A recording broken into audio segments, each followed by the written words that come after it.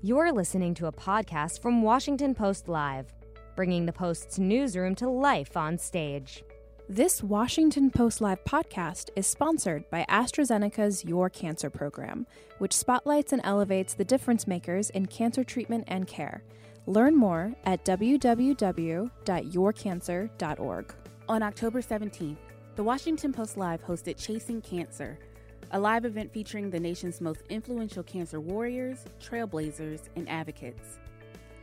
In this segment, 3 influential cancer trailblazers who are on the front lines of the war against the disease discuss the most pressing issues affecting patients, from innovative new treatments to drug policy to advancements in early detection and prevention. Let's listen. Good morning. Thank you so much for being here. I'm just delighted to introduce my first panel. I'm Lori McGinley, a health reporter here at the Washington Post. Joining me are Dr. Douglas Lowy, Acting Director of the National Cancer Institute, Ellen Siegel, Chairperson and founder of Friends of Cancer Research, and seated next to me is Dr. Richard Pazder, Director of the Oncology Center of Excellence at the FDA. A reminder to everyone who is following this, we'd love to have you join in the conversation. And if you have a question for any of our guests, please tweet them to us using the hashtag #PostLive. So let's start with a few questions about cancer prevention and early detection. Dr. Lowy, your research led to the development of the HPV vaccine, which prevents cervical cancer and several other cancers as well. And yet the vaccination rate is still somewhat low in the United States. Could you tell us where things are and how to get the rate up? Certainly, Lori. First, it is a pleasure to be here, and I really appreciate you and the Washington Post trying to highlight prevention and early detection of cancer in this particular session. I should also point out that I have never been the opening act for a rock band, and so it's really something. But getting to HPV, the uptake of the HPV vaccine has not been as optimal as one would have hoped or expected. But the current data, the latest results, actually are very encouraging in terms of the impact of the vaccine on HPV infection. In young women who are under 20, in the last 10 years where there's been measurement between 2006, when the vaccine was first approved, and 2016, there's been more than an 80% decrease in the prevalence of the HPV types that are targeted by the vaccine. So I think that we can look forward to substantial reductions in precancer, which has already been seen, as well as in the various cancers that are attributable to HPV infection. So we've gone from 3 shots for HPV to 2 shots. Are you going to get us to 1 shot? Well, thank you for asking. We actually have data from a clinical trial conducted in Costa Rica suggesting that one dose might be sufficient. But this is not enough to change standard of care, but we are in the midst of conducting another large trial in Costa Rica to test Gardasil 9 as well as the GlaxoSmithKline vaccine, Cervarix, whether 1 dose would be as good as 2 doses. And it remains to be seen. We are down in Costa Rica because they have the highest incidence of cervical cancer when the NCI first went down there among women. And so it's a very good place, and it also has an impact. While the NCI has been down in Costa Rica, the incidence and mortality from cervical cancer has gone down by about 50%. When will you know the answer to whether we can go to 1 shot? We expect probably 2024. It's a very big trial because we have good interventions, and so you're not allowed to have a placebo in that trial. And so you need to first vaccinate a large number of young women and then see whether or not they develop infection. So it will take probably another 4.5 years. I'd like to ask you all what you're most excited about in terms of the advances in cancer over the last few years, where we've really seen a sea change in terms of the kinds of treatments that are available. Dr. Pastor, could you start on that? Well, this year is my 40th year as an oncologist and 20 years at the FDA, so I have a lifetime of experience. And I started in oncology when there were about 30 oncology drugs, and now the number is, I can't even count the number of drugs what we have approved in the past 10 years, so to speak. But I think the major advances have occurred basically in our understanding of the mechanisms of disease and how our body fights against the disease. So we have targeted therapies specifically aimed at molecular targets on the neoplastic cells, the cancer cells, as well as a greater understanding of tumor and the immunology of these diseases. So we have a whole new class of drugs, such as the PD-1 drugs, and CAR T cells that really have had a tremendous effect on patients. And these are drugs that target the immune system, correct, not the cancer? Correct, and they really act by turning your own body's immune system onto the cancer to make your body fight the cancer, so to speak, rather than conventional cytotoxic drugs, conventional chemotherapy that is directed at the tumor specifically. And what do you see in the next 5 to 10 years, and what are your greatest concerns or frustrations about getting to where you want to go? What I'd like to see is a greater, really, cooperation in the pharmaceutical industry of developing drugs. Rather than a competitive spirit, which I think is important, there also has to be a degree of collaboration. For example, we have many PD-1 drugs that are quite similar. I would hope that companies would work together in the next generation of these immunological therapies rather than purely a competitive spirit. Well, and I've seen you actually lecture and maybe yell at is too strong a word, drug companies about their tendency with immunotherapy to do duplicative trials and produce redundant drugs. What can you do about that?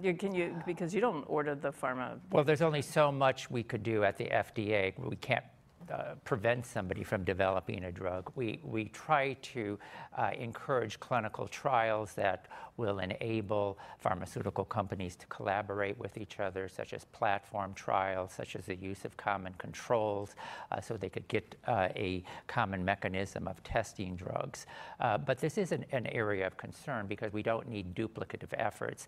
I have repeatedly stated that patients are not the resource of a pharmaceutical company. They really are a national resource, an international resource, and we have to be protective of that resource and use patients or their participation in clinical trials has to be done in a thoughtful way rather than just enrolling patients to answer a relatively mundane question. Ellen, what about you? What have you been most excited about in the last few years, and what do you see going forward? Well, first of all, I want to thank you for this forum today, and I'm honored to sit among heroes, Doug and Rick, people who have made a huge difference in the life of patients and have dedicated their entire life to cancer. So an enormous gratitude. What I am excited about now is that we're seeing curative therapies. We're seeing therapies that actually can cure people, and that's incredibly important.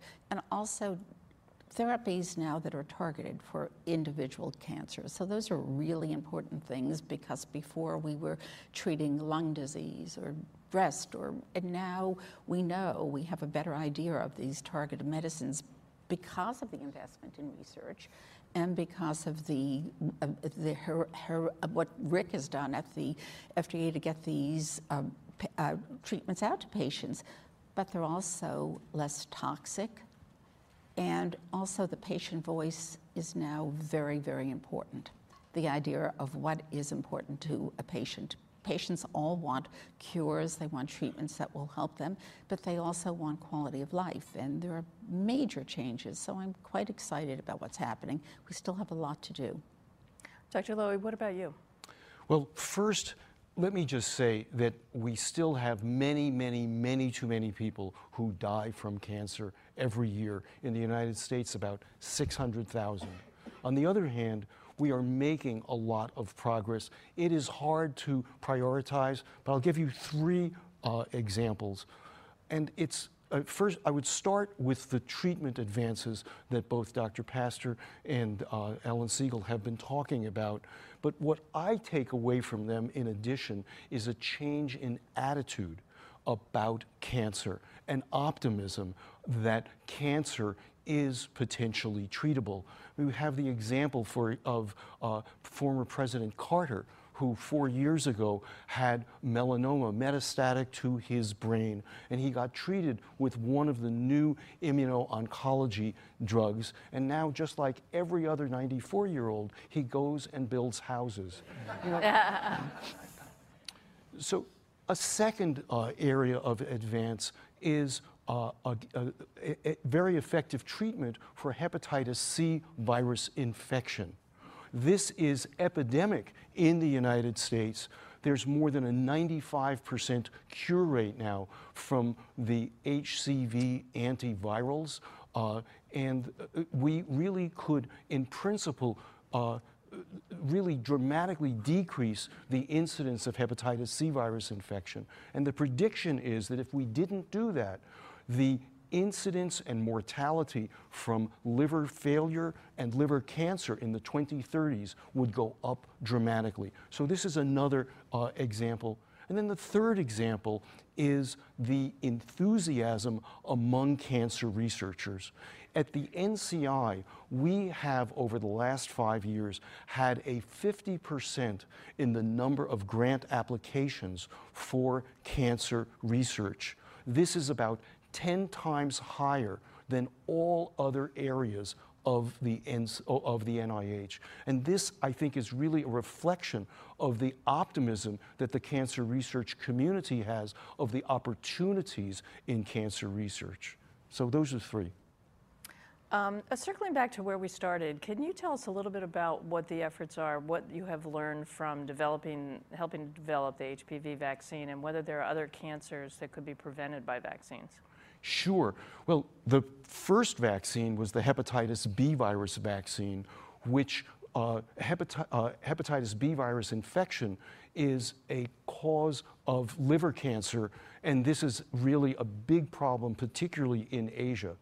And there we see in Taiwan already a substantial decrease in the incidence and mortality from liver cancer as a result of HBV vaccination. And this will now be seen worldwide. In addition, the principles of the HPV vaccine, which really are figuring out how to make a vaccine that has a very high immunogenicity rate, are being applied in other situations. For example, with Epstein-Barr virus, which causes a number of different cancers in the United States, but especially in Africa as well, the most common cancer of children in Africa, Burkitt lymphoma. And the use of a so-called repetitive structure is very analogous to what's being done with the HPV vaccine. That's research by colleagues in the Institute of Allergy and Infectious Diseases at the NIH, and the hope is to go into clinical trials sometime in the next few months. But that's just one example. Laura, can I make a comment on this? Because this is obviously really, really important. But there are a lot of diseases that we have no idea how to prevent, intervene, and to treat.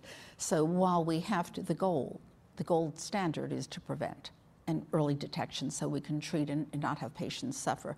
But there are over 500,000 people that will be diagnosed with cancer this year. Over 1 million will die, and many of them, we have no idea how they even get the cancer, blood cancers, glioblastoma. So we have to be careful, and we have to do prevention, early detection, but we can't stop treating patients who are being treated right now. Well, that actually brings me to the next thing I wanted to ask you about, which is there's a new book out by a Columbia professor named Dr. Azra Raza, who says that the current approach on cancer isn't working, that the drugs are too targeted to the very sickest, and that they focus, that they cost too much and they don't work all that well. And then she's calling for a major shift to prevention and early detection. Is she being too negative, or does she have a point, or somewhere in between? Well, I'd like to answer that, okay? And I think people, and I'd like to follow up with what Ellen has just said, because I completely agree with it. Prevention is obviously an important issue, okay, but we have to understand that we also have patients and a population of patients that have advanced disease, okay, and they do require treatment. The other very important thing is that although drugs are tested frequently initially in a very advanced population where the response rates, where the efficacy may be rather modest, they quickly go into earlier stages of the disease where their effects are greater, as well as going into the adjuvant therapy and the neoadjuvant, treating patients that are at high risk after curative therapies that may have relapsed, okay? And these offer a chance of cure, for example. So, you know, I look at this as more as a continuum of drug development rather than basically saying that there's prevention here and basically the treatment of advanced disease. I think it's also important to realize that we really have to address people's problems that are here at our doorstep, so to speak. I think that echoes what Ellen has pointed out. How does the patient view this? Everybody wants to prevent cancer or wants treatments that are curative. However, that's not the real world. In the real world, people are being diagnosed. Many times we have better treatments that are personalized, that are better for treatments, and their chances of responding are much higher, thanks to the bravery and what Rick Pazdur has done at the FDA and what the basic research and what has happened at the NCI. But patients want a treatment that will work. They want a treatment that will work for them. They're very interested. They're not just getting lung cancer or breast cancer. They're getting specific genomic diseases or getting tested.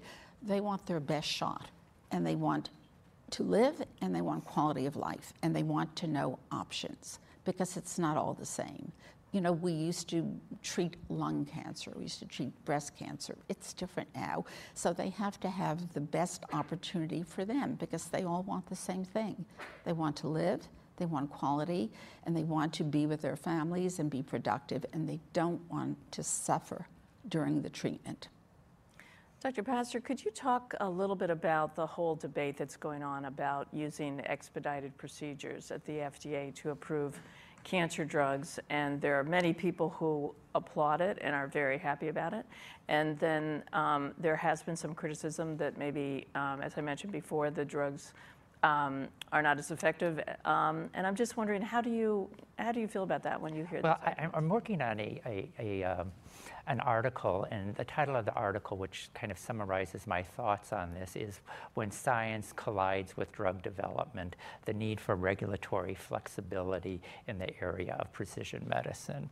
And I think what this echoes is really we have to be realistic that the measurement of overall survival, which many of these people want, basically, simply is not possible always with the development of oncology drugs. And there are many reasons behind this. We're having smaller and smaller subpopulations of patients based on genetic markers, which just makes it impossible to do a survival study. Many times the natural histories, as well as the histories due to therapeutic interventions, are now very prolonged. So to get the answer of an improvement in overall survival may take decades to really demonstrate, or many, many years. And also the lack of equipoise in clinical trials. When we go into a randomized trial, frequently we have additional information preceding that start of the randomized trials. And people, when they know a particular therapy may have a much higher response rate than conventional therapy, will not want to go on a clinical trial. So there's a lack of equipoise. There's a lack of equipoise there. And we've had many discussions over the years with patient groups, and they look at other endpoints also of being benefit. For example, when a tumor shrinks by 50% or by 30%, whatever, people view that as benefit to them. That's how oncology oncology is practiced in the real world. When you have a rapidly progressive tumor, and that tumor is then, the progression of that is delayed, people would consider that of benefit to the patients. So I think as we get into a very dynamic environment where many oncology drugs are being developed and really the natural history of many diseases are changed, we have to demonstrate the appropriate degree of regulatory flexibility.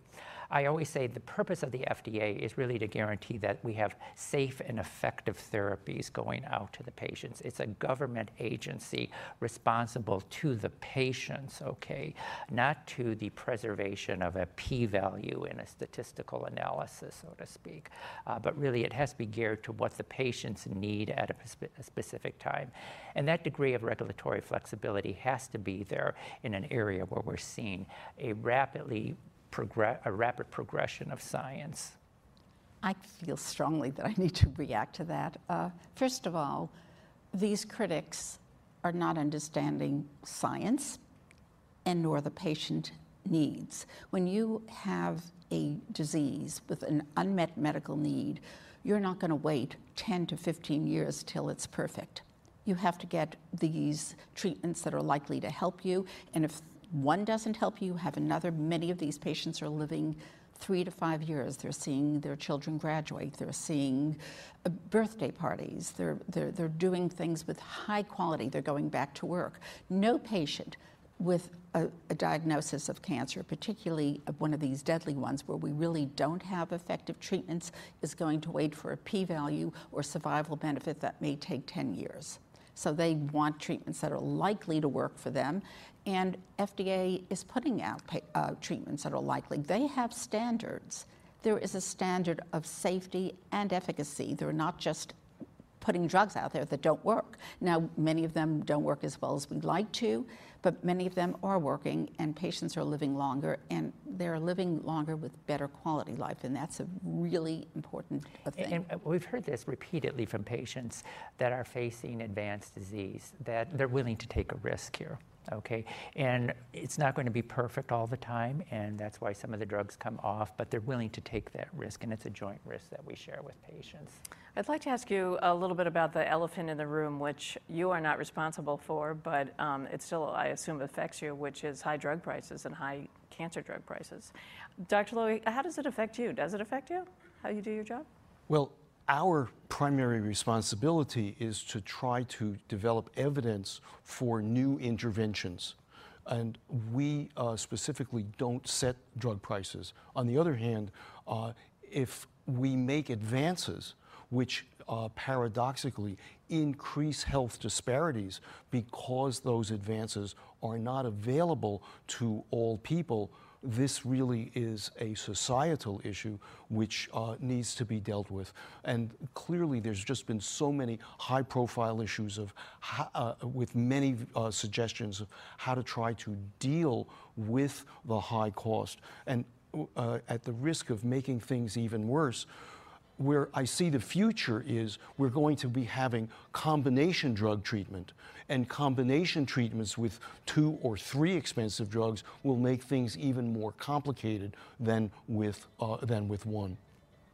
Well, that's interesting because we are seeing some increased disparities in patient access to some of these therapies, especially, for instance, on something like the CAR-T therapies for blood cancers. There are issues about how much Medicaid will pay, how much Medicare will pay, and that's causing some problems among patients in terms of patient access. Certainly, the issue of financial toxicity, bankruptcy, et cetera, are problems that are front and center with far too many patients who have cancer. You know, the dictum, your medicine or your mortgage, you know, as a dilemma is something that really is very unfortunate. Dr. Passer, how does it affect you, or does it affect you? Well, we don't make decisions based on cost, okay? In fact, I really have no idea as far as the exact dollar amount that the drugs are going to be marketed at when we approve a drug. So we're somewhat agnostic to the issue of, in making a regulatory decision, the cost of the drugs. We simply look at safety and efficacy. Nevertheless, this is a major problem that's facing oncology. does anybody have the answer to this? I don't think anyone has the answer to it. I think it really requires a continued discussion about what are the value of comparing different drugs in a different setting. I think that's a very important issue. But these become very complicated issues because none of the drugs have the exact same clinical trial. They frequently fit niche patient populations. So it's a very difficult question to answer. But from a regulatory point of view from the FDA, we're not looking at cost when we make a regulatory decision. Ellen, how did you get involved in cancer advocacy, and how has the field changed over the last several decades? Well, my story is a personal story. My sister died of breast cancer at 40. She was diagnosed at 32. And she died of a bone marrow transplant, but she had metastatic disease. And I will never forget going home. She was treated in North Carolina, telling her 4-year-old daughter that she would never see her mother again. So that was extremely painful. We were very young and young children, and it was horrible. And I did what most people do. I started getting involved in raising money for cancer research at Duke and other places. And then I realized quickly that this problem isn't going to be solved at one place. It really needed a foundation and support for basic research and for translational research.